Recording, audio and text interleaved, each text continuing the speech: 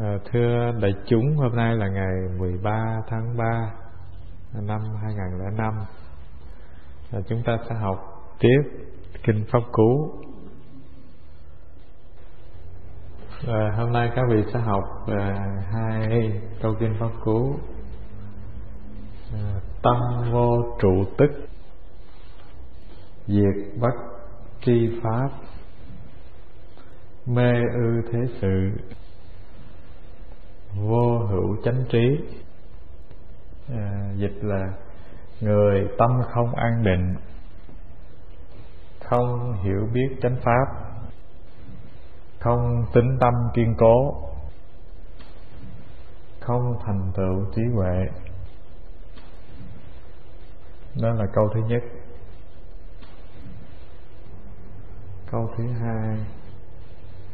Câu thứ hai là niệm vô thích chỉ, bất tuyệt vô biên, phước năng ác, giác giả vi hiền. Người tâm đã thanh tịnh, không còn các hoạt loạn, vượt trên thiện và ác, bậc giác ngộ vô quý. Cái điều đầu tiên tôi giải thích để các vị đừng có phân vân. Chẳng hạn như ở đây trường hợp chú Quang Sương thì chú đọc bản chữ Hán, chú thấy cái bản dịch bên này nó có những cái nó không có khớp, phải không? Cái điều này, điều thứ nhất á, là mình đã có dịp đối chiếu với rất nhiều cái văn bản Pháp Cú. Mình có tất cả trong tay tới 4 cái văn bản Pháp Cú, từ tiếng Pali dịch ra tiếng Anh, rồi từ tiếng Anh dịch ra tiếng Việt, rồi từ tiếng Sanskrit dịch qua tiếng Hán dịch ra tiếng Việt. Và mình đã có dịp đối chiếu, và mình thấy là trong cái văn bản Hán Tạng này, điều thứ nhất là nó rất là cô đọng, khó dịch. Cho nên phần lớn các cái văn bản mà hiện tại như văn bản của Hòa Thượng Thiện Siêu dịch tản văn thì đều căn cứ trên cái văn học Pali và đối chiếu với bản tiếng Anh, cho nên thì dịch nó sáng hơn. Rồi một cái bản là Pháp Cú của Viên Chiếu dịch 3 cuốn dày như thế này, thì những câu kệ đó mình phối hợp lại thì mình thấy hai cái bài này nó tương đối là nó cái ý của nó rất là mạch lạc và nó đối chiếu với nhau hai vế, cho nên mình chọn cái này. Tuy nhiên mình cũng cung cấp cho các vị cái văn bản chữ Hán. Văn bản chữ Hán rất là khó giải thích nhiều chiều đều được cả.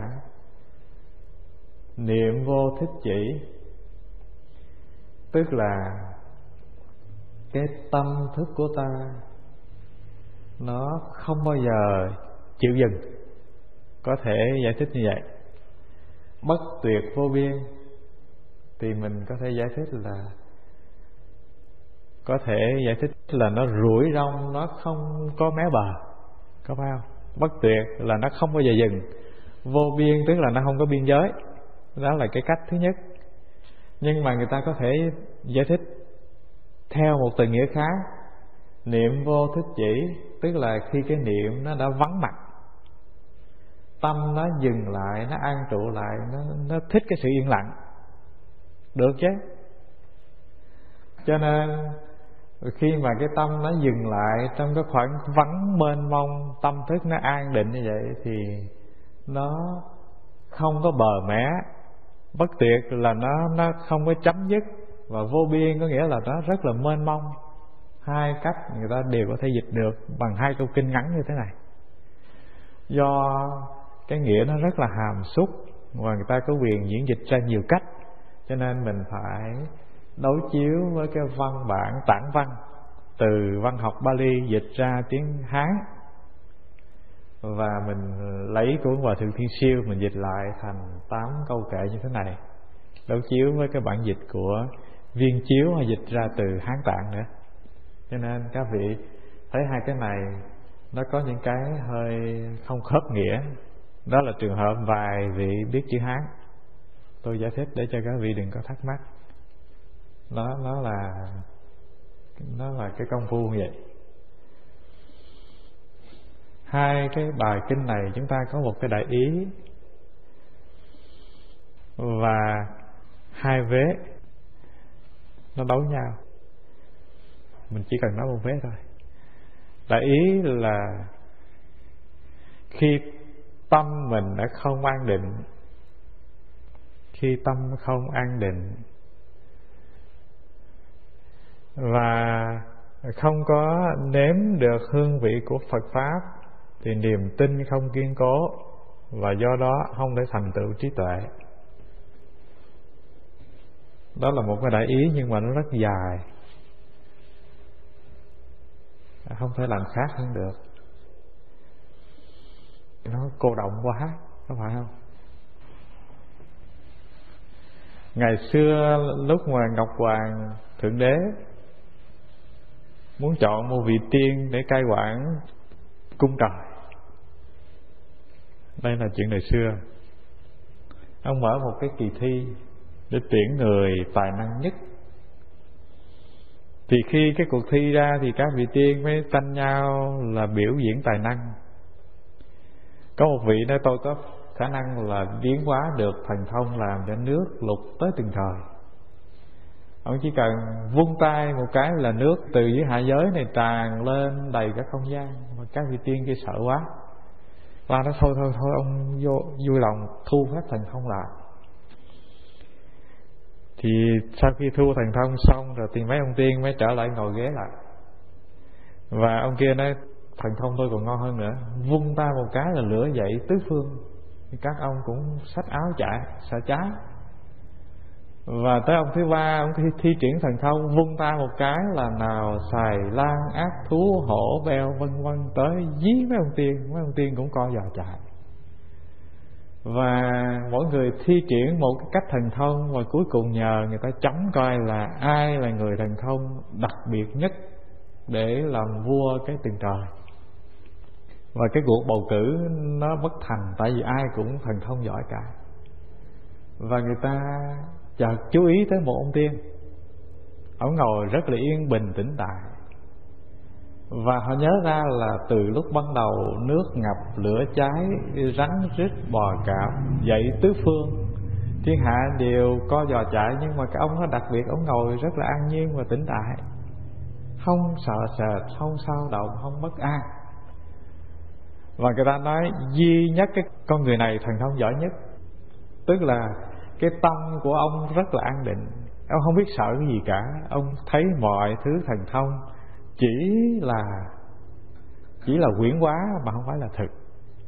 Và cuối cùng ông là người thắng và được bầu làm chủ nhân của những vị tiên và cai quản thiên giới và nhân giới. Đó là câu chuyện hay trong cổ học Tinh Hoa. Nó nói cho chúng ta biết một điều đầu tiên rất là cạn, đó là tâm thức an định.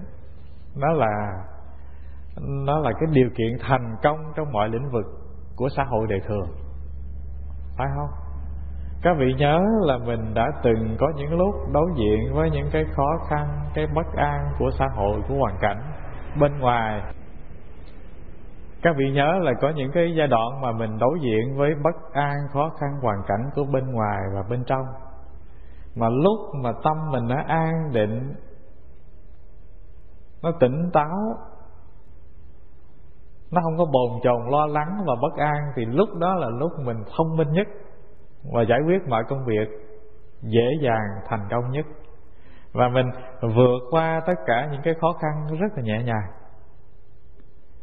Còn khi nào mà tâm mình nó bấn loạn, nó bất an, nó xáo trộn nhiều, thì các vị đối diện với cái chuyện rất nhỏ, như cái chuyện đứt tay, cái chuyện con em mình nó gây gổ xóm giềng lặt vặt thôi, thì mình cũng rất là tối tâm, không có giải quyết được.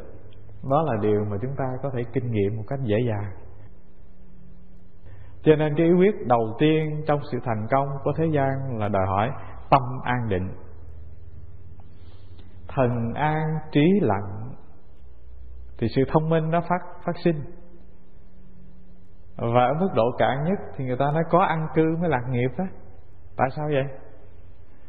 An cư tức là đời sống vật chất của mình nó an ổn, nó bình thường, không phải lo lắng chạy vại, di chuyển vân vân, thì mình mới có niềm vui, mới phát triển được.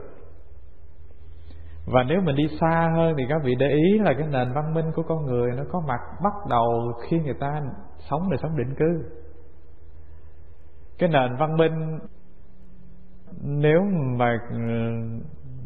nếu mà con người vẫn còn sống đời sống du mục, chưa định cư thì chưa thể có nền văn minh được. Và hầu như trên hành tinh này những nền văn minh lớn đều phát triển bên cạnh dòng sông là như vậy. Sông Nin phát triển nên cái nền văn minh của Ai Cập, Hoàng Hà Dương Tử phát triển thành cái nền văn minh của Trung Hoa, và sông Hằng, sông Ấn hình thành cái nền văn minh của Ấn Độ, và châu Âu cũng vậy. Âu Á vân vân đều phát triển bên cạnh dòng sông là đều do cái lý do là an cư mới lạc nghiệp, phải không?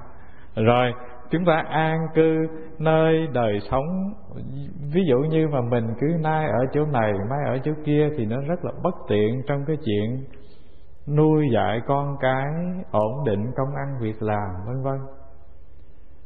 Cho nên ở mức độ cạn thì các vị thấy là cái sự an định nào nó cũng rất là cần thiết cả.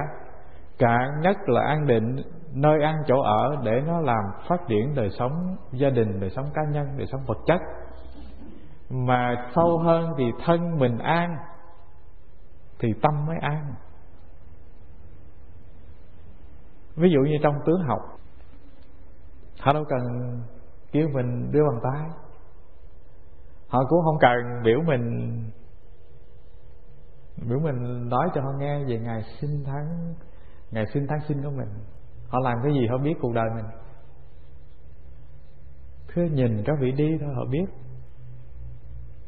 Tuổi thọ mình có khi nó biểu đạt trong cái nét đi nữa. Tôi có một vị sư huynh, ông đi tôi rất là ngạc nhiên. Tôi thấy ông tướng ông rất là to, và bàn chân ông thì nó cũng không phải bé gì, mà ông đi mình thấy chừng như cái gót chân nó không có chấm đất. Nó bước vừa đụng cái bàn chân mé trước thì cái gót nó đã nhóm lên rồi. Và tôi nhớ lại là ông thân tôi ngày xưa cũng vậy. Ông cũng đi cái bàn chân ông, cái bước chân giống như vậy đó. Mà ông cụ đâu có sống già hơn tôi, tức là cụ chết ba mấy tuổi, ba mấy 40 gì đó. Thì cái vị sư huynh kia cũng vậy, mới 50 ngoài ra đi rồi. Và rõ ràng là cái điều gì nó biểu đạt ra cái cách đi như thế. Thưa, bên trong cái sự vội vàng bất an của tâm thức có khi không phải trong một đời, mà nó đã nhiều đời nó làm nên cái sự việc như vậy. Nó làm nên cái bước chân người ta không chấm đất, đi lấy phấy ở trên. Có bài thơ nào đó: hôm nay em đi chùa Hương ấy, cây cỏ mờ hơi sương. Và cái cô gái kia trước mặt cái anh chàng mà đang theo dõi, đang nhìn chỉ đâu dám bước lẹ, chỉ sợ bước lẹ rồi người con trai kia chê chỉ sau này không có giàu. Đó là bài thơ Nguyễn Nhược Pháp. Các vị còn nhớ bài thơ đó không? Tức là tôi nói chuyện dông dài như thế để chứng minh một điều là từ bên trong mình, tâm thức mình nó bất an, nó hỗn loạn, thì nó biểu đạt ra nhiều cái bên ngoài mà ta có một chút tu tập và thông minh thì cảm nhận được. Mình rất là bất an, rất là xao động, mình ngồi không yên, đứng không yên. Thay vì cái tâm thức mình nó đầy đặn, nó an định, có khi mình ngồi chừng vài tiếng đồng hồ, mình không cần lúc lao lúc lắc gì cũng được. Mà tâm mình nó bất an rồi thì mình xếp chân kiết già trên bồ đòn mới có 15 phút cái nó bắt đầu nó ngứa trên đầu, nó ngứa sau lưng, nó ngứa dưới chân, nó làm đủ chuyện hết, nó quậy tùm lum hết. Và cái điều này thì thưa đại chúng, các vị có tu các vị biết ngay à. Khi mình đi đứng bên ngoài thì mình cảm thấy như lòng mình nó yên, mà khi mình ngồi yên lại thì mình mới thấy là cái tâm thức mình nó lao sao, nó phù động. Cho nên cái điều đầu tiên ta ghi nhận là tâm mà không an định thì nó rất nó rất là khó cho mọi sinh hoạt trong cuộc sống của chúng ta. Cho nên cái chuyện tu tập đầu tiên mình luyện tâm cho an định thì không có nghĩa là anh thành Phật thành thánh gì liền. Và ngay cái cạn nhất của cuộc sống đời thường, tâm có an định rồi thì trong cuộc sống này thưa mình giải quyết được rất là nhiều việc. Chuyện ăn, chuyện ở, chuyện đối phó hàng xóm láng giềng, chuyện tiếp xúc với những cái khó khăn của cuộc đời vân vân.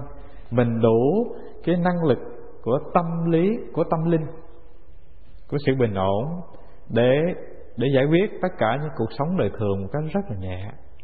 Đó là mức độ cạn mà chúng ta thực tập thì chúng ta thấy cái lợi của nó đã lớn vô cùng rồi. Cái thứ hai chúng ta nói về cái thói quen của ý.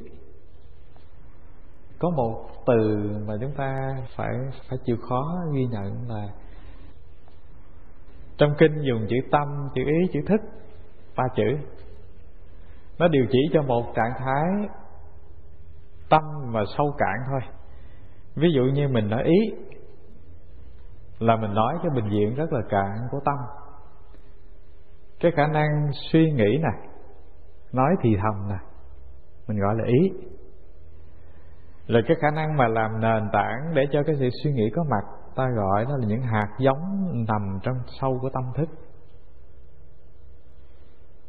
Còn tâm là cái mênh mông, nó bao hàm luôn cả ý và thức, gọi là tâm. Và nếu trong nhà thiền thì họ dùng cái từ tâm để chỉ cho cái tâm thể không sinh không diệt của mình, gọi là tâm. Ví dụ thế này, ví dụ như mình nhìn bông hoa, mình nói đây là hoa lan màu trắng, lưỡi tím.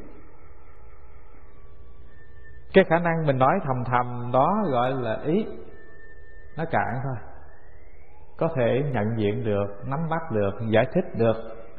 Còn thức là đầu tiên mình nhìn cái bông hoa này mình chưa biết nó là gì, nhờ một người nào đó giải thích hết đây là hoa lan, được gọi là địa lan.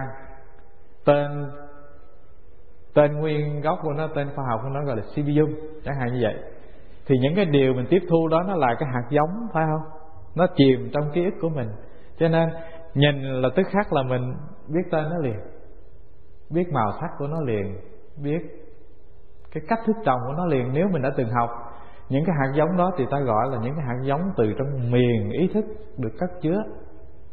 Nhìn các vị, tôi nhận biết được các vị tên này tên kia, người ở Long Xuyên, ở Vĩnh Long, người này là người Việt, người này người gốc Hoa, người này là người sinh ở Mỹ, vân vân. Nhìn là biết.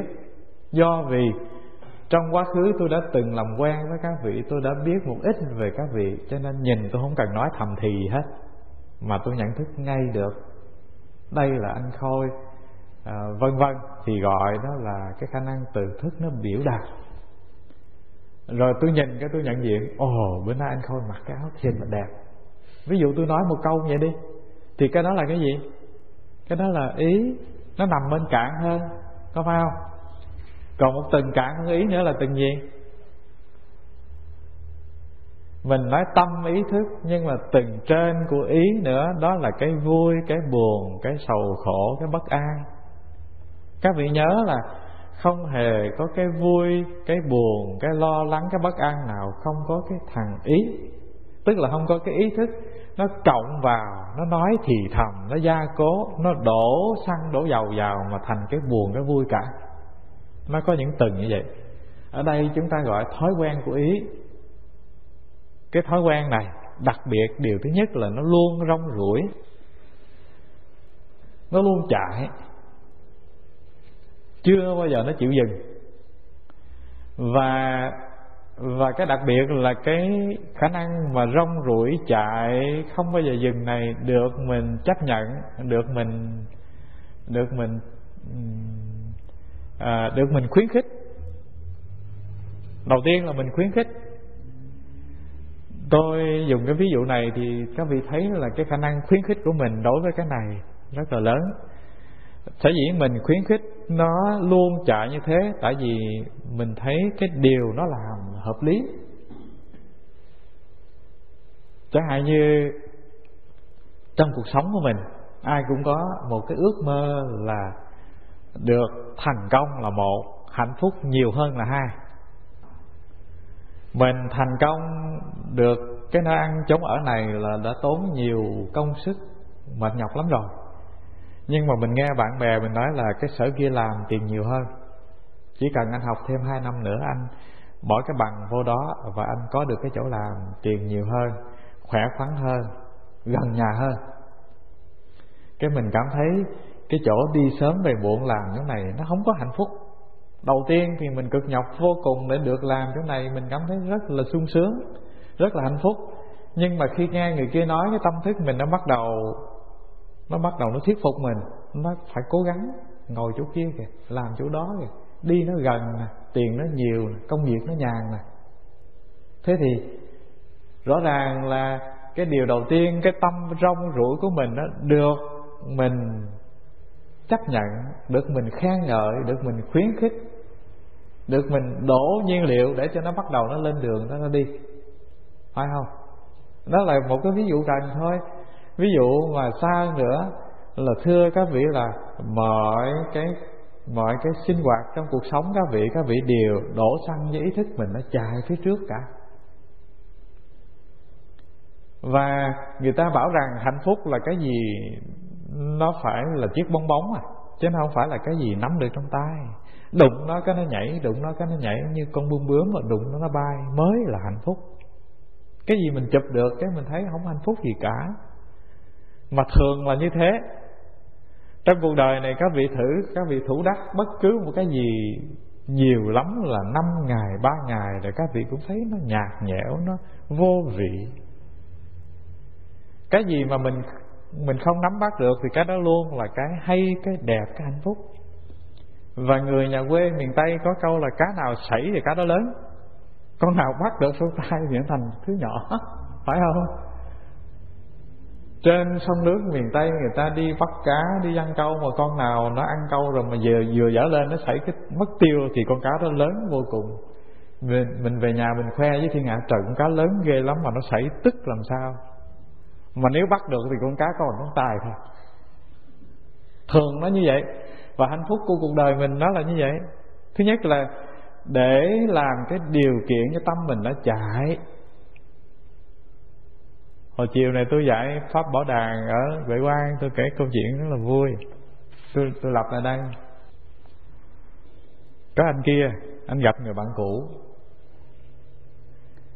Anh hỏi chứ anh rảnh không? Cùng với tôi đi ra quán uống một cốc rượu. Anh ấy bỏ rượu rồi. Anh nói thôi thì mình vô uống trà. Nó bỏ trà rồi. Thôi thì mời anh điếu thuốc. Nó cũng bỏ thuốc luôn nữa.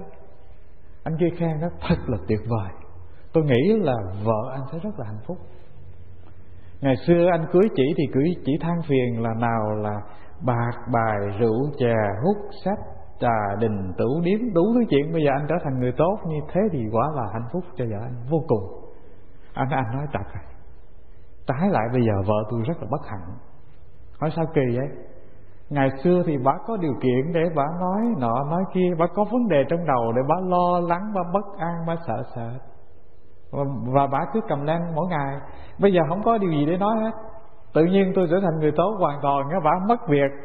Cứ giống như là mình mất job vậy. Không có việc gì để nói, không có việc gì để than phiền, cho nên trở thành khổ hơn là ngày xưa rất là nhiều. Câu chuyện này đúng không ạ? Đôi khi mà đúng. Đôi khi mà đúng. Tại sao?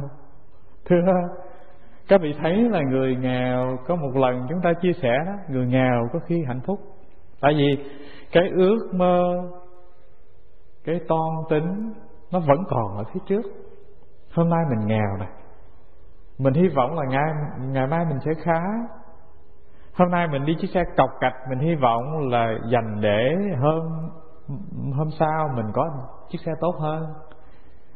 Có cực nhọc nhưng mà năm sau mình sẽ có cái nhà. Và người ta luôn sống bằng cái gì? Hy vọng. Niềm hy vọng mà còn trong trái tim người ta thì người ta vươn vai vượt qua được những cái khó khăn, cái bệnh hoạn của cuộc sống. mà không còn gì để mơ ước, không còn gì để hy vọng, không còn gì để toan tính, thì cuộc đời người ta bị chìm mất, và cái nỗi chán chường nó lại đè nặng, nó lại trấn ngự, và người ta khổ hơn là lúc người ta nghèo.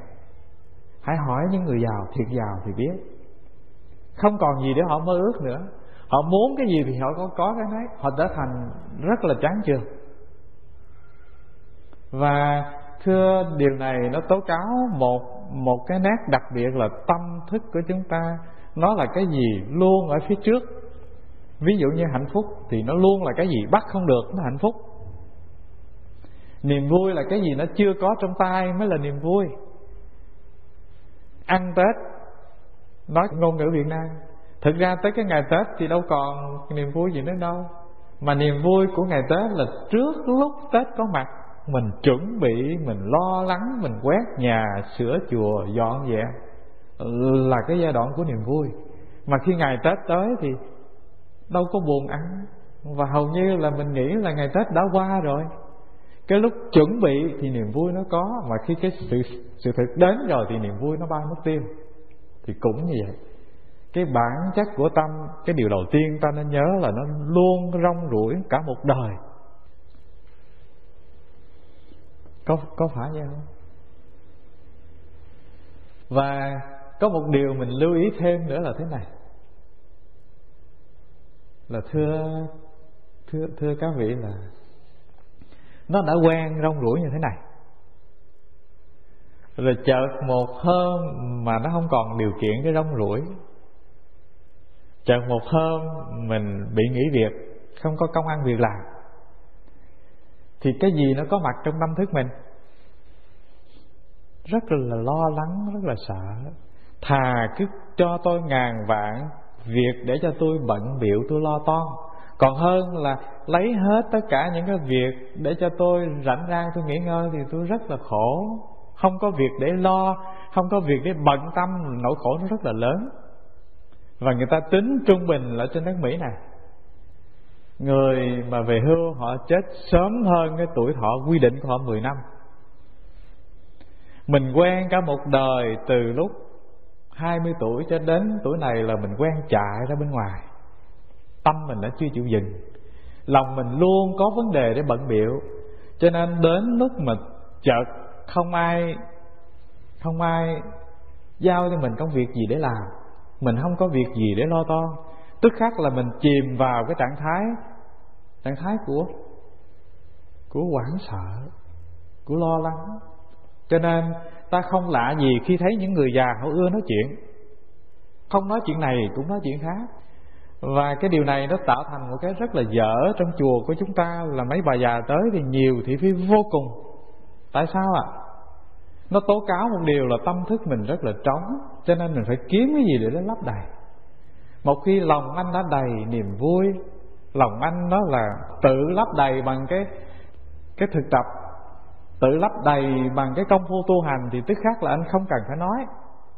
Sở dĩ mà mình nói nhiều về chuyện xấu, chuyện tốt của người nọ người kia là nó tố cáo một điều là tâm thức mình rất là nghèo. Thế thôi chứ không có gì lạ. Và một đời rong ruổi rồi tới chừng già mình dừng lại, điều thứ nhất là rất là sợ, thứ hai rất khó dừng. Tại sao khó dừng ạ? Mình đâu đã từng thực tập dừng lại tâm này đâu. Và ta nói nguyên thiên cả một ngày, có phải không? Cho đến cái lúc mà ý thức của mình nó yếu đi, cái khả năng khống chế của mình không có mặt, thần kinh hệ của mình nó suy nhược, thì cái khả năng nói thường ngày nó liên tục này nó tự động phát triển ra miệng. Cho nên người ta gọi cái bà đó là bà liệu, cái ông kia là ông lẫn, chứ có gì lạ đâu. Cái liệu, cái lẫn này nó bình thường đã có trong lúc ta còn trẻ. Có điều là mình dùng ý thức mình khống chế được, cho nên mình không nói ra để cho người khác biết. Nhưng mà tự thân mình thì mình đã nói thầm 24 giờ trong một ngày. Đó là cái khả năng rong ruổi nó tác hại lớn như vậy. Tôi lặp lại thế này. Thứ nhất, bản chất của nó luôn rong ruổi, cho nên nó không bao giờ gặp hạnh phúc hết, không bao giờ gặp niềm vui. Tức là nó không bao giờ gặp cái gì nó vừa ý và bằng lòng hết á. Cái gì mà nó nắm được trong tay thì cái đó trở thành của rẻ. Mà cái gì phải ở phía trước mới là cái của đắt giá đối với nó. Các vị còn nhớ trong truyện Kiều đó, anh chàng Kim Trọng anh rất là thương nàng Kiều, phải không?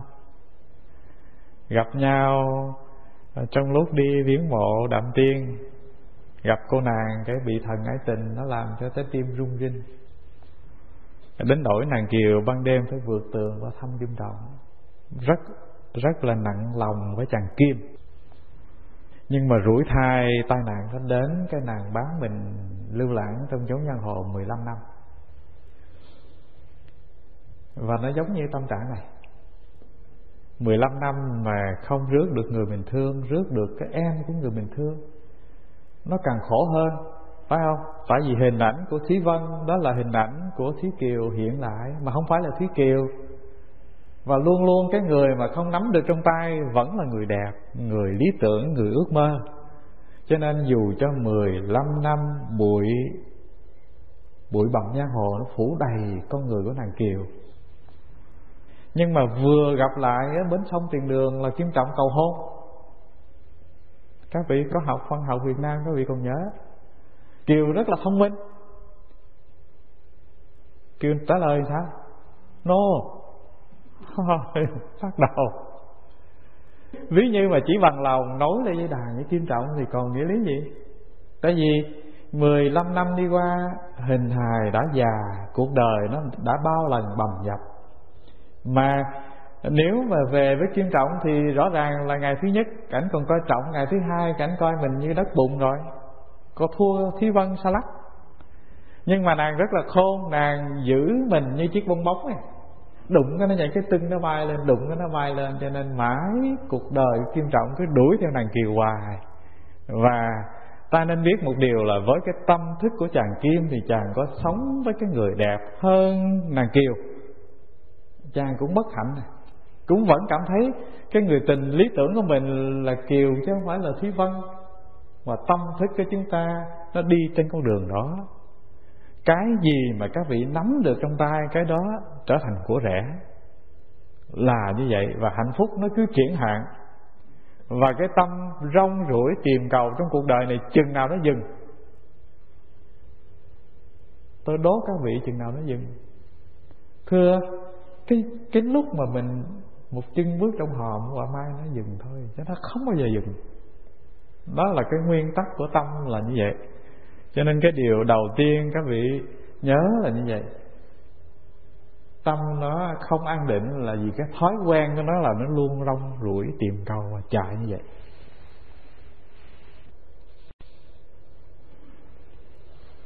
Điều kế tiếp thưa đại chúng là chúng ta nên lợi dụng cái nhịp vận hành của tâm thức nó dừng mà mình dừng thử. Tức là hãy biết dừng lại khi mỏi mệt. Ví dụ như thiên nhiên bên ngoài,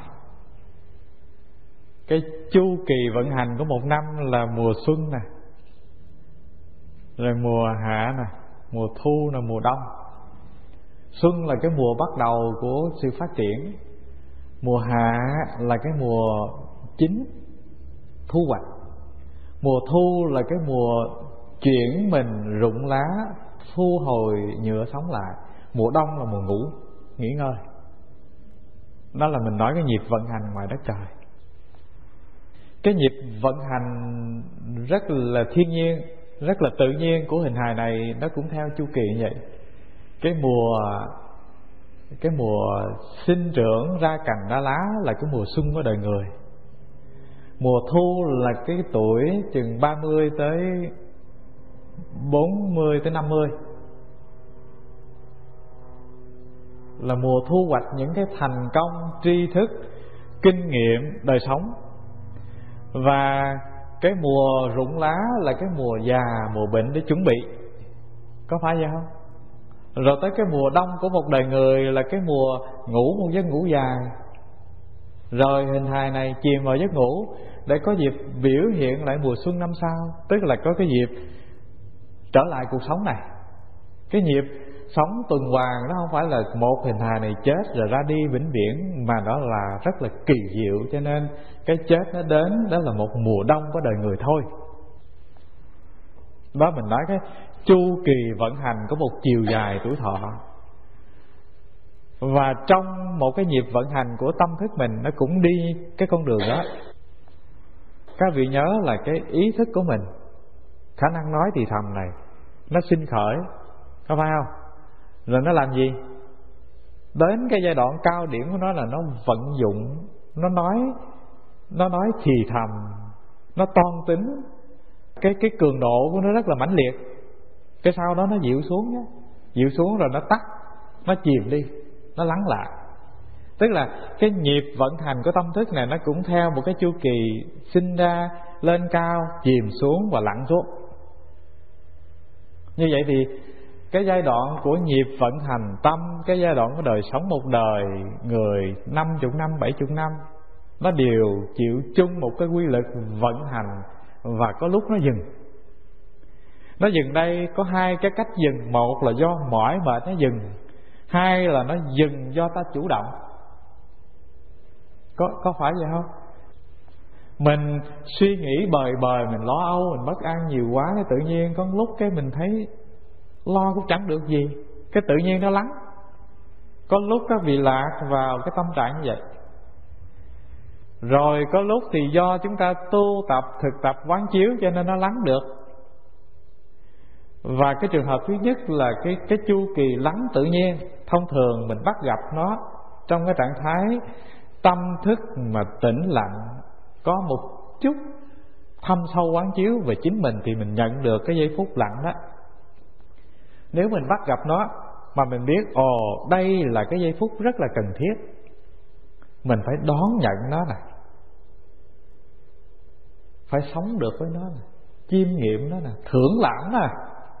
Thế thì nó trao cho mình cái điều kiện tuyệt vời là mình hồi phục sức khỏe của thân và tâm. Thần kinh não mình nó hoạt động liên tục. Cho nên tới lúc mà nó dừng lại vào giấc ngủ, đó là cái quà tặng của tự nhiên trao cho mình để mình hồi phục năng lượng của thân và tâm. Và cái nhịp sống của mình nó theo cái chu kỳ một ngày tới một đêm để có cái cơ hội hồi phục. Thì cái nhịp tâm nó ngắn hơn thì nó cũng qua một cái chu kỳ sinh khởi, nó có một lúc chìm, tức là một lúc khoảng trống, nó không có vận dụng tư duy này. Mà mình khéo, mình thông minh, mình biết đây là cái giây phút tuyệt vời, hãy dừng lại nơi này, thưởng lãm nó để cho nó hồi phục, để cho năng lượng thân và tâm hồi phục tốt hơn. Thế thì không có cái chuyện mình phải trống trải, không có việc làm, mình bóc điện thoại, mình gọi đầu trên xuống dưới nói chuyện mất vài tiếng đồng hồ đâu. Mà thông thường người ta gặp cái trường hợp như vậy thì ta làm gì? Sợ quá, lại kiếm bà hàng xóm nói chuyện. Sợ quá cho nên phải mở tivi lên. Sợ quá cho nên phải gọi điện thoại tới bạn bè nói chuyện vài tiếng đồng hồ. Mà tôi có biết có nhiều Phật tử rất là than phiền về chuyện này. Nói trời ơi, con nghe chỉ nói chuyện với con, cái chuyện nó nói 1000 lần rồi mà chỉ cứ gọi điện thoại cho con, chỉ cứ kể hoài. Mà con thì lịch sự, con đâu dám tắt. Con nói thưa 12 giờ rồi để cho tôi ngủ, mà đâu dám nói lời đó, nói mít lòng sao. Và rõ ràng là ta sợ cái giây phút lặng yên bất động của tâm, cho nên ta tìm cách trốn chạy. Và đôi khi có một điều lạ, đó là người lớn tuổi ở trên đất nước này họ rất là cô đơn, rất là buồn, muốn về Việt Nam. Trong khi cái nhìn của mình thì mình thấy người già ở đất nước này thì rất là tuyệt vời cho sự tu tập.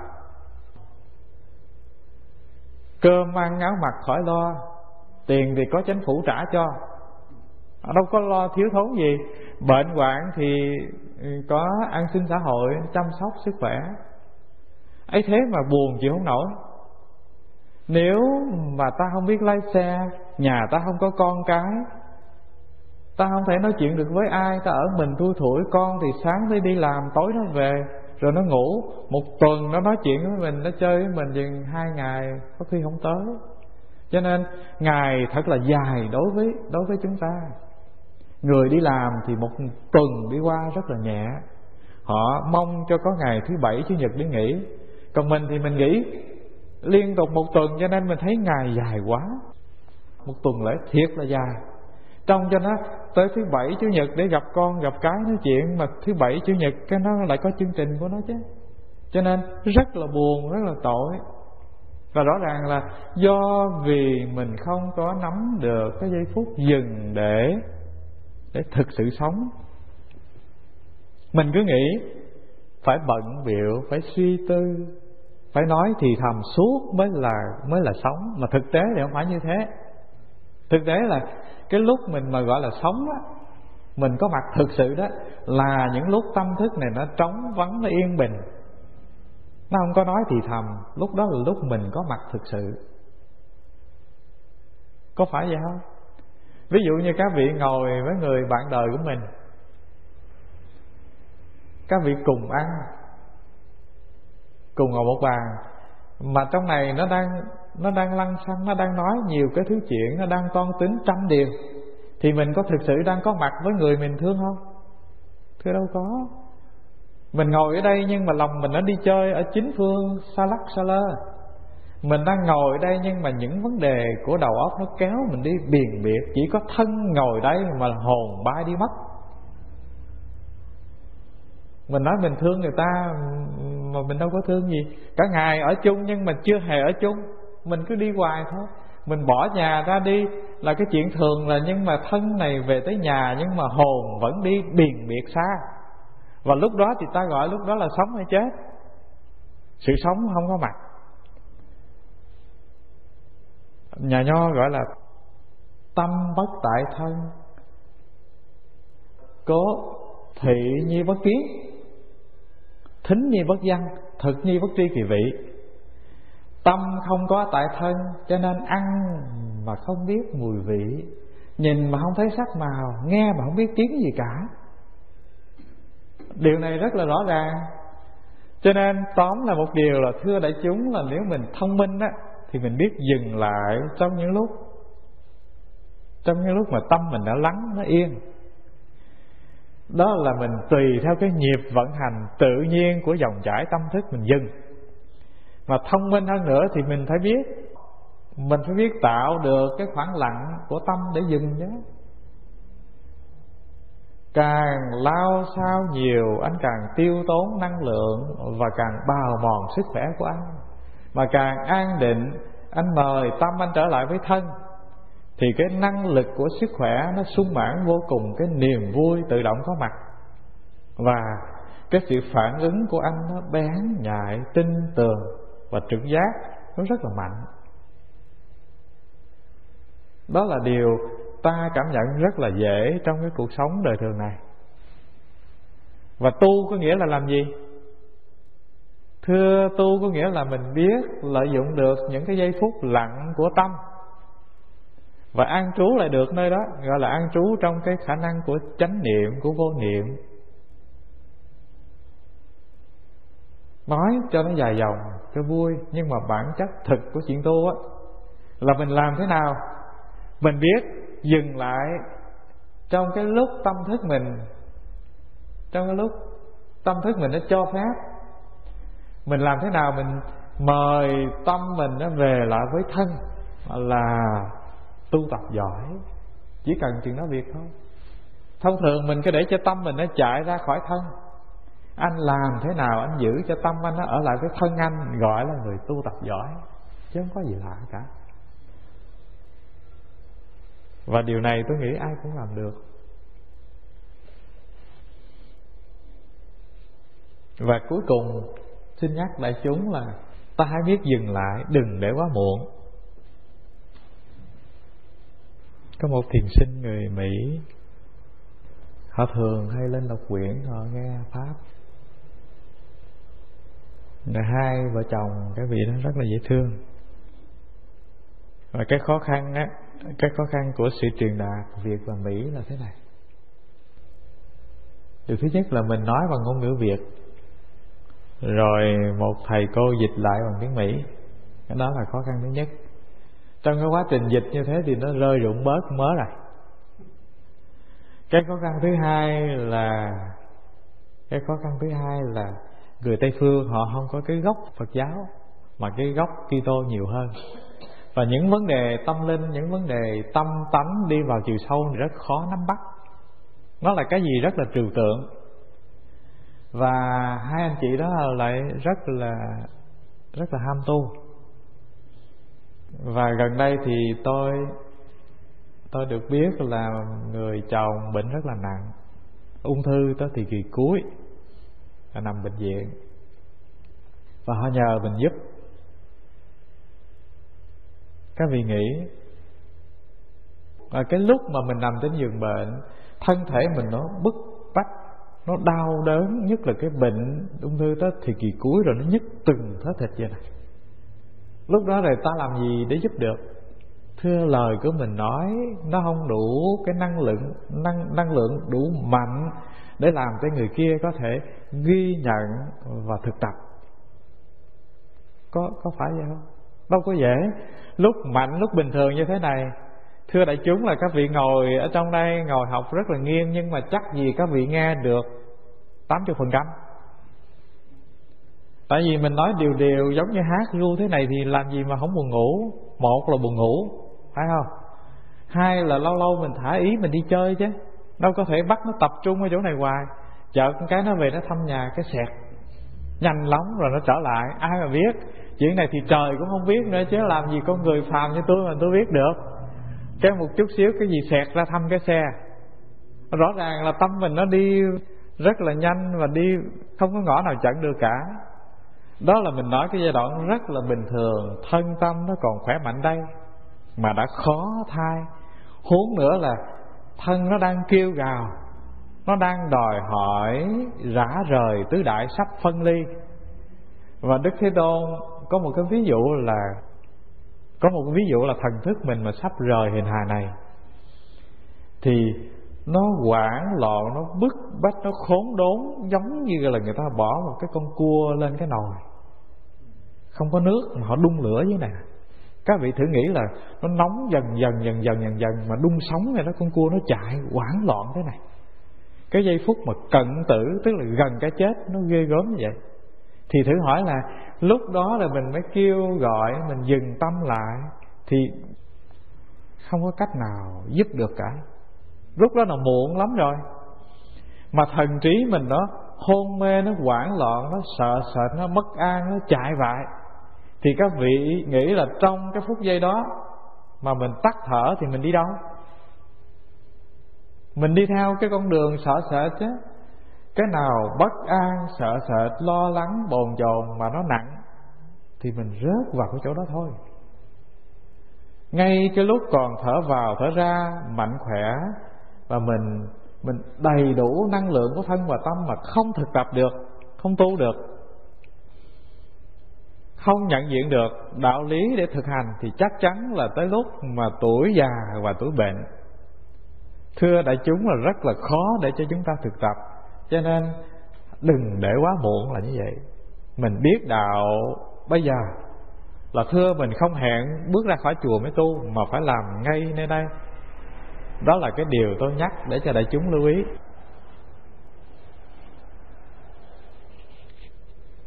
Thưa, điều thứ hai chúng ta chia sẻ về cái niềm tin đối với chánh pháp.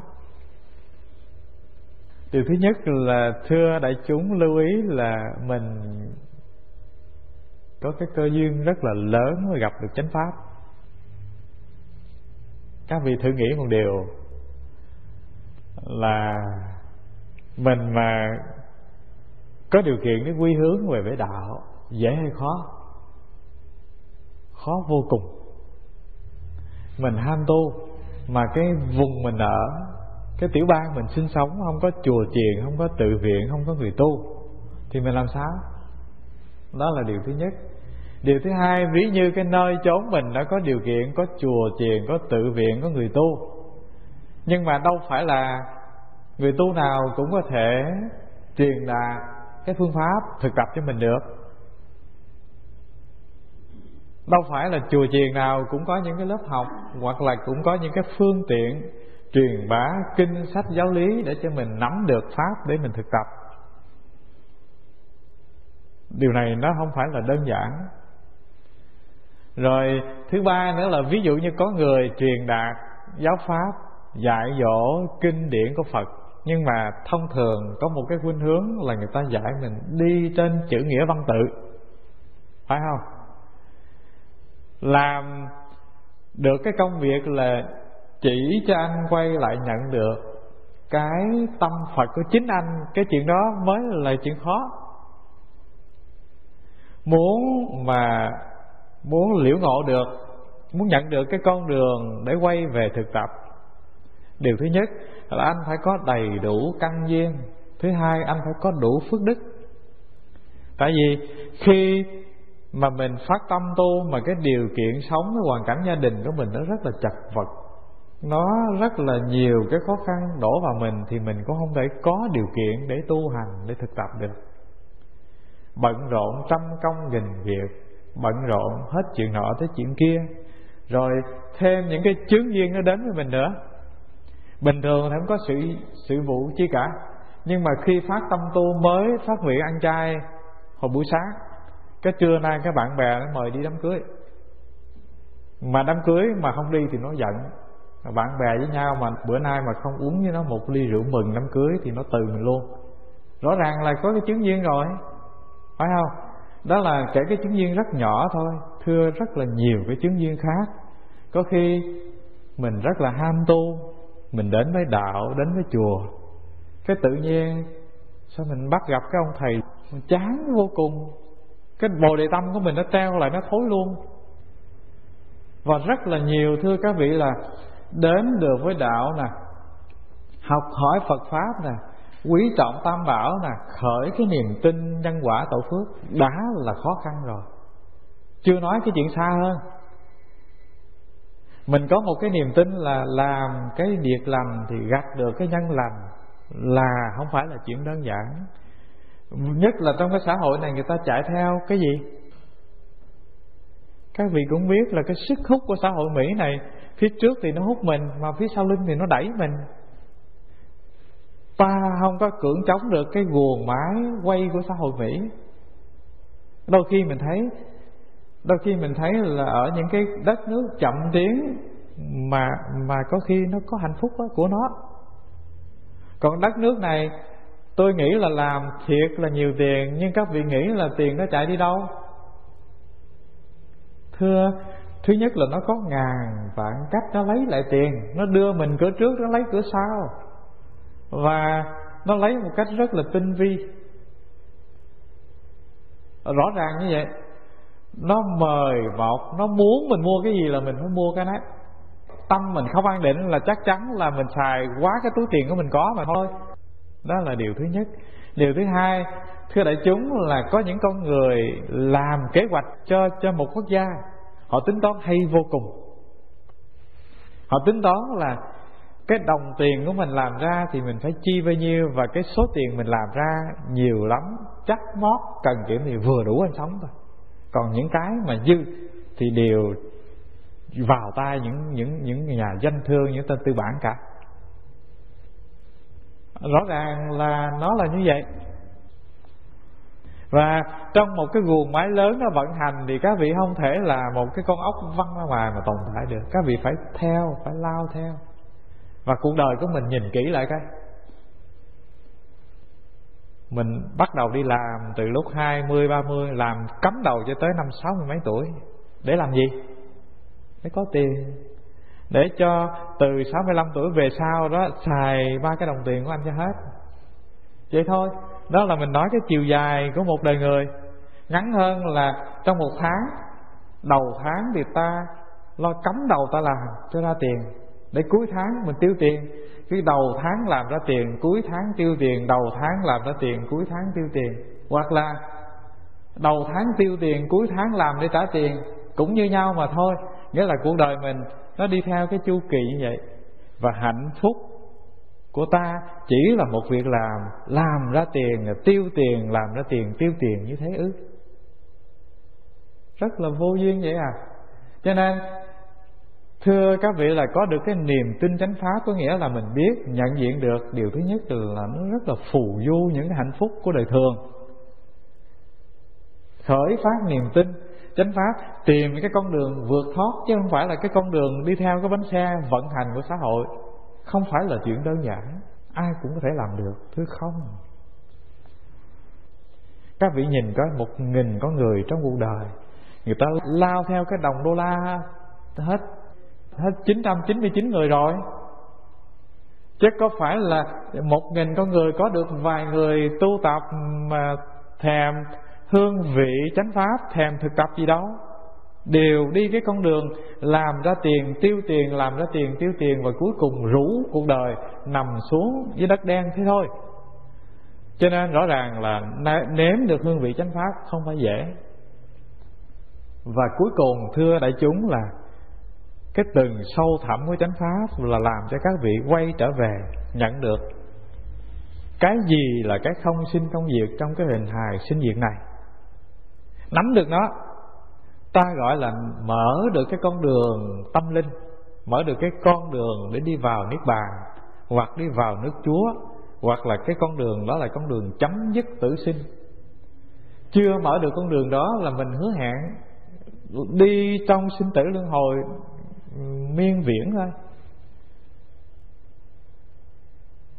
Và thưa đại chúng là có khi một vài chục năm ta chưa gặp được những cái bậc đạo sư lớn chỉ cho mình con đường. Mình nói vài chục năm chứ có khi cả một đời mình gặp rất là khó. Ta có thể gặp những bậc thầy dạy cho đạo đức làm người, hoặc là dạy cho ta biết cái cách để nuôi dưỡng hạnh phúc, biết cái cách để làm thiện, biết cách để sau này chết rồi tái sinh được sinh lên cõi lành, hoặc là dạy cho ta gửi gắm niềm tin nơi nọ nơi kia vân vân. Nhưng mà dạy cho mình quay trở lại để nhận cái gì là cái không sinh không diệt của tự thể mình, thưa không phải dễ là như thế. Có khi mình dở những cái trang kinh của các bậc tổ, các vị thầy giảng giải cho mình cái con đường để mình trở về nhận diện được cái khả năng không sinh bất diệt của mình, nhưng mình đọc mình đâu có hiểu. Sách vở nhà thiền, ngữ lục của thiền xưa nhiều lắm chứ, mà đâu có phải là mở bung ra cho mình nhận được đâu. Cho nên khởi phát được cái niềm tin chánh pháp rất là khó, chứ không phải đơn giản. Đó là cái điều tôi chia sẻ để các vị lưu ý là như vậy. Cái điều kế tiếp xin chia sẻ với đại chúng là sinh khởi tín tâm. Mình có được cái niềm tin chánh pháp là nó đã qua 5 lọc 10 lừa rồi, khó rồi. Rồi các vị mà có được cái niềm tin cũng không phải dễ. Cái niềm tin bên ngoài rất là dễ, tin Phật, tin Pháp, tin thế lực của các vị Bồ Tát, các vị thần bên ngoài rất là dễ. Nhưng mà tự quay lại mà tin được rằng mình có khả năng có thể chuyển hóa được nghiệp thức, phiền não và sinh tử của mình để có thể thành đạt được cái con đường an lạc và giải thoát rất là khó. Tâm thức của mình đã có một thói quen ỷ lại. Ví dụ như mình tới một cái chùa, một cái tự viện, một cái đền thờ, hay là một cái giáo đường của Kitô, mình xin với vị cha xứ, vị thầy hay là vị mục sư gì đó là con xin cúng dường 5 đồng, 10 đồng, 20 đồng. Thầy vui lòng thầy làm cho con được an bình, khỏe mạnh, hết tội, may mắn, sống dài, thì rất là dễ. Thứ nhất là mình cảm thấy rất là nhẹ nhàng, rất là an ổn. Thứ hai, nếu vị thầy nói ta sẽ làm cho điều đó, ta có khả năng làm được, thì tự nhiên mình thấy nhẹ và khỏe vô cùng, và mình rất là thích. Nhưng mà rủi ro là tới cái chùa đó, cái giáo đường đó, mà vị thầy, vị mục sư hay ông cha ở cái nơi tòa thánh á, mà bảo rằng cái điều quan trọng là ông phải về ông tự làm, chứ tôi không thể giúp gì ông được cả. Ông phải quay lại chính ông, cái an lạc hạnh phúc trong bàn tay của ông chứ không phải của người khác. Không có bất cứ một vị thần nào có thể giúp ông chuyển hóa được cái niềm đau nỗi khổ của thân và tâm ông cả. Cái mình cảm thấy ngao ngán. Và điều này rất là rõ ràng. Ta có thể nhìn qua một vòng về cái sinh hoạt của chùa chiền tự viện thì ta thấy điều này rất là rõ. Cái người Phật tử đến với chùa chiền cầu nguyện nè, lễ lại nè, phát khởi niềm tin rất là dễ, rất là đông.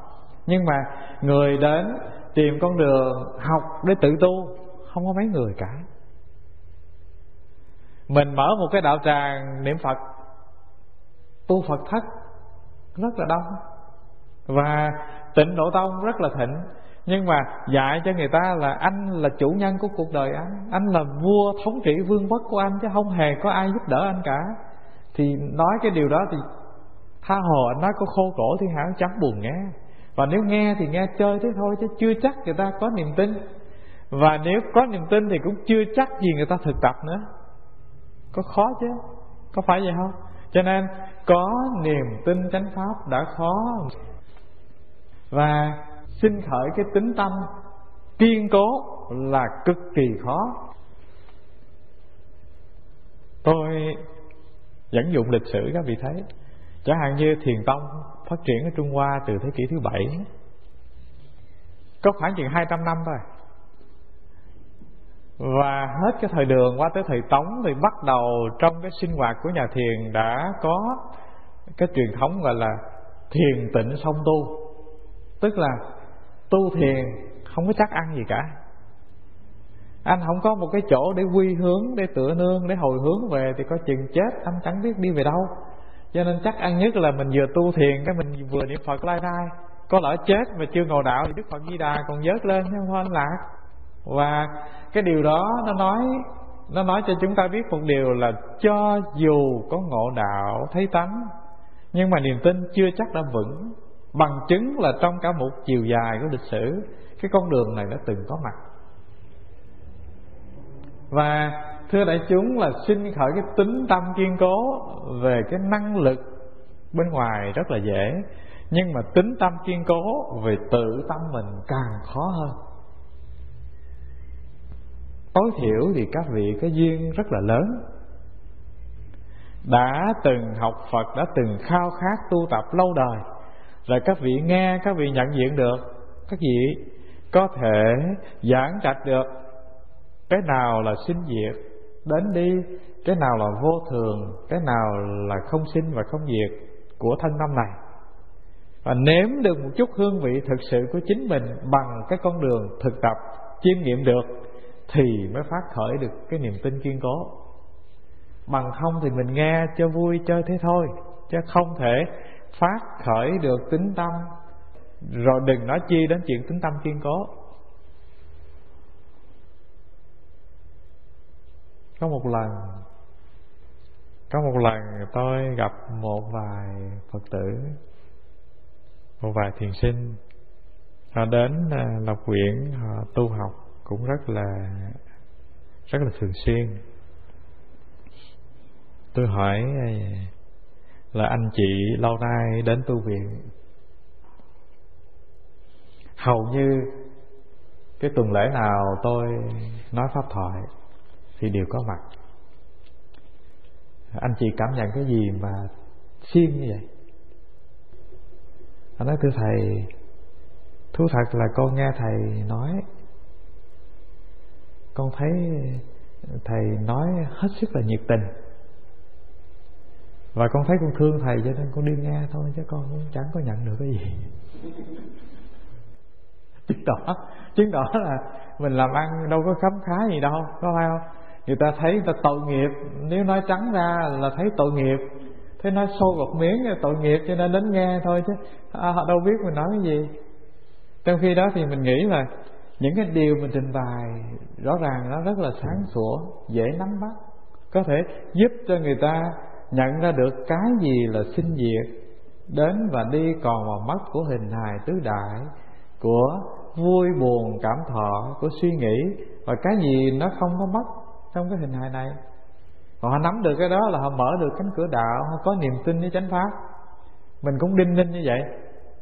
Mình hỏi để gạn lại, nhưng mà lòng mình đã tin chắc là chắc họ làm gì họ cũng nắm được vài điều rất là quan trọng. Cái họ trả lời cái mình giống như mình ở trên cây rớt xuống cái bụi vậy. Tội nghiệp làm sao, hóa ra lâu nay mình làm ăn chẳng có khấm khá gì hết. Rất là buồn lòng. Thưa, cái cuối cùng chia sẻ với các vị là không thành tựu trí tuệ. Cái điều đầu tiên các vị lưu ý là trí tuệ này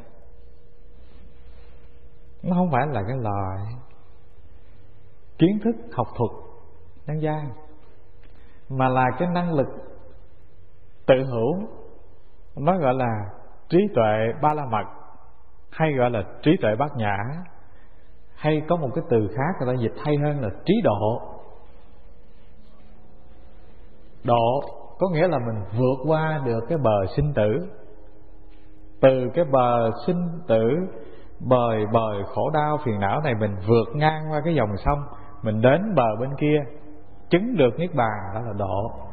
Trí là cái năng lực tự hữu, tức là cái khả năng tỉnh sáng nhận biết, gọi là trí. Nó có hai phần.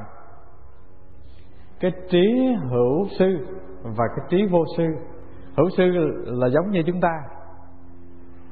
ta học từ kinh điển, học từ kinh nghiệm của các vị thầy, chia sẻ về những điều Phật Pháp mình học, mình quân tập nó vào tâm thức, và nương cái lời dạy đó mình quay lại mình nhận ra cái gì là cái không sinh không diệt của mình, gọi là trí hữu sư. Trí vô sư có nghĩa là khi mình quay về mình nhận diện được cái khả năng tỉnh sáng tự hữu của mình, rồi mình thực tập dần dần cái ý thức sao động bất an này nó lắng đi. Lúc bấy giờ cái năng lực của trí này nó màu nhiệm, nó tỉnh sáng như một cái mặt gương phẳng lặng, nó phản chiếu tất cả những vật tới trước. Thì ta gọi đó là trí tuệ ba la mật, là trí ở cái tầng thâm sâu hơn, là vô sư trí. Mà cái trí đó thì nó mới có khả năng vượt thoát phiền não, khổ đau và sinh tử. Có dễ hiểu không ạ? Tôi ví dụ thế này. Cái buồn, vui, cái bất an của mình rất là sợ nó. Nhưng mà mình đuổi cái buồn, cái vui, cái bất an không có nghĩa là mình đuổi nó bằng cái cơ thể vật lý này khỏe mạnh.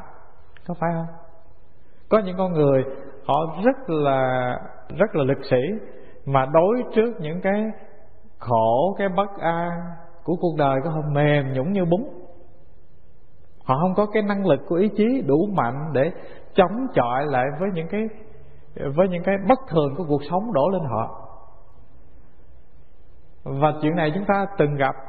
Có những người trong cuộc đời ở ngoài thì có họ vạm vỡ, họ có thể rất là du côn, nhưng mà khi gặp cái chuyện gì tai họa đến với họ là họ tự nhiên họ rũ rượi, họ đổ sầm xuống, cho họ không thể đủ can trường đứng vững để chống chọi với những cái bất thường, bất an của cuộc sống đến với họ.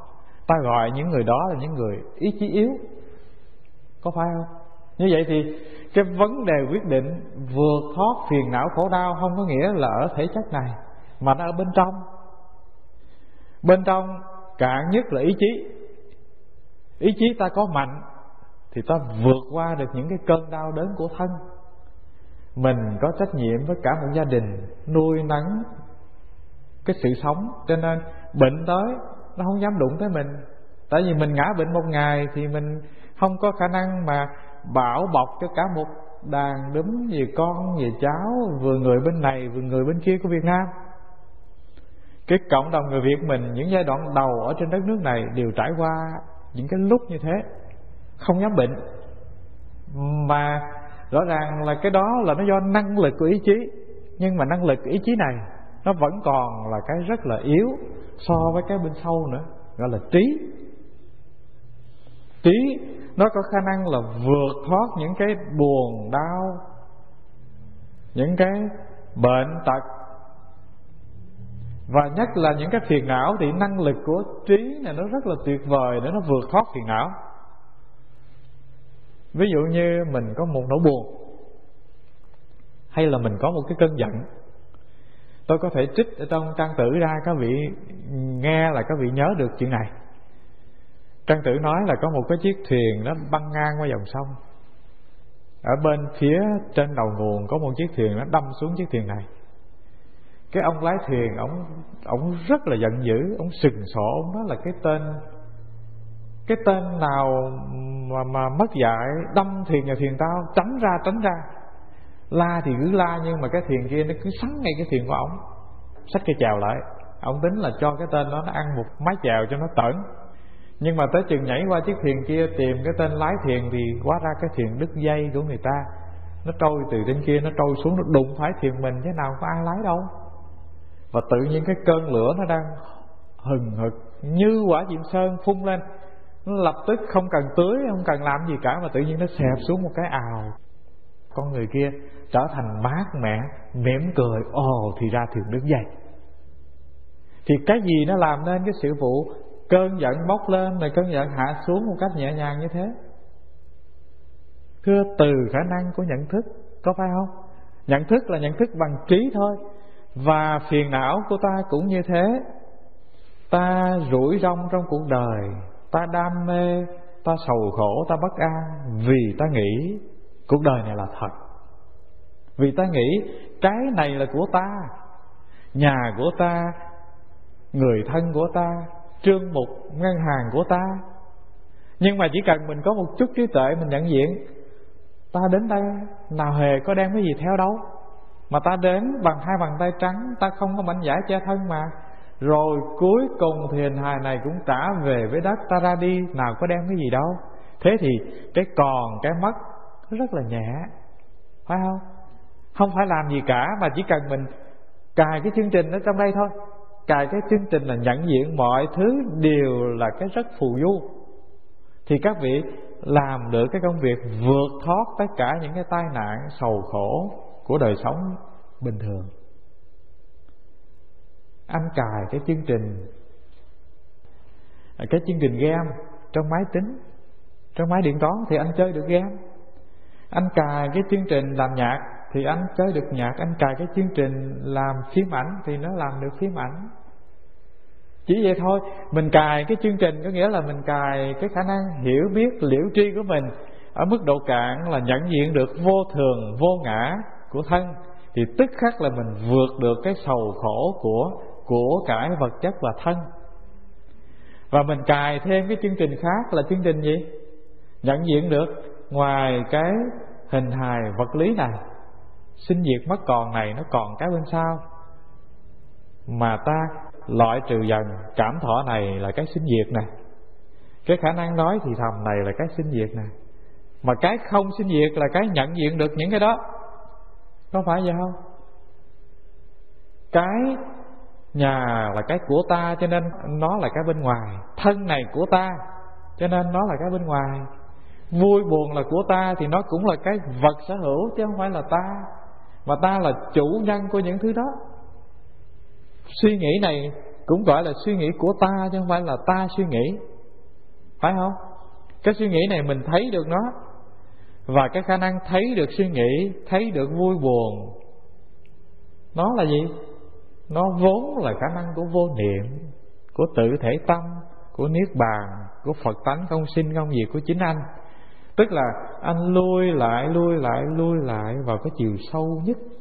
Anh nhận ra anh vốn là cái chưa từng sinh, chưa từng diệt. Giống như một mảnh gương vậy. Mình lao cái lớp bụi đầu tiên thì mình nói ồ, cái gương nó sẽ thì thầm, nó nói ồ, hóa ra ta là hình của cái nhà. Do gì phản chiếu cái nhà. Cái mình lao hình của cái nhà qua, cái nói ồ, hóa ra ta là cái cây. Cái mình lao hình cái cây, cái nó còn lại một vết rất là nhỏ là hình những con sóc, những con thỏ chạy ngang. Cái nó nói nó là con sóc, nó là con thỏ. Cái mình lao luôn cái cuối cùng, không có cái gì trên mảnh gương hết. Và lúc bấy giờ người ta nói mảnh gương đó là mảnh gương gì? Mảnh gương thực chứ. Còn lúc mà nó chụp hình, nó lưu dấu thì người ta gọi cái mảnh gương kia là một mảnh gương tồi. Nó bị ô uế, bị dơ bẩn, nó không phải là mảnh gương thực sự. Mảnh gương thực sự nó phải trong veo, phản chiếu, hình đến hiện hình và hình đi rồi thì nó trả lại cái sự trong veo phẳng lặng, không có một vết tích gì, mới gọi là mảnh gương. Tâm thức mình cũng thế. Vui buồn là gì? Vui buồn là hình của cái nhà. Cái suy nghĩ thì thầm này là cái gì? Đó là những hình con sóc, con bướm bay ngang qua thế thôi. Mà lau sạch nhẵn hết thì còn lại cái quãng trong mênh mông, không có một hình bóng gì. Cái khả năng đó ta gọi nó là tự thể tâm không sinh không diệt của anh, tự thể niết bàn của anh. Cái này là cái từng thâm thẳm sâu, chỉ có người có trí tuệ nhận diện được nó, tu tập và nắm được nó. Nắm được nó và thực tập có niềm tin kiên cố là mình làm cái công việc vượt thoát tử sinh. Thưa chắc mình dừng ở đây. Xin cảm ơn đại chúng.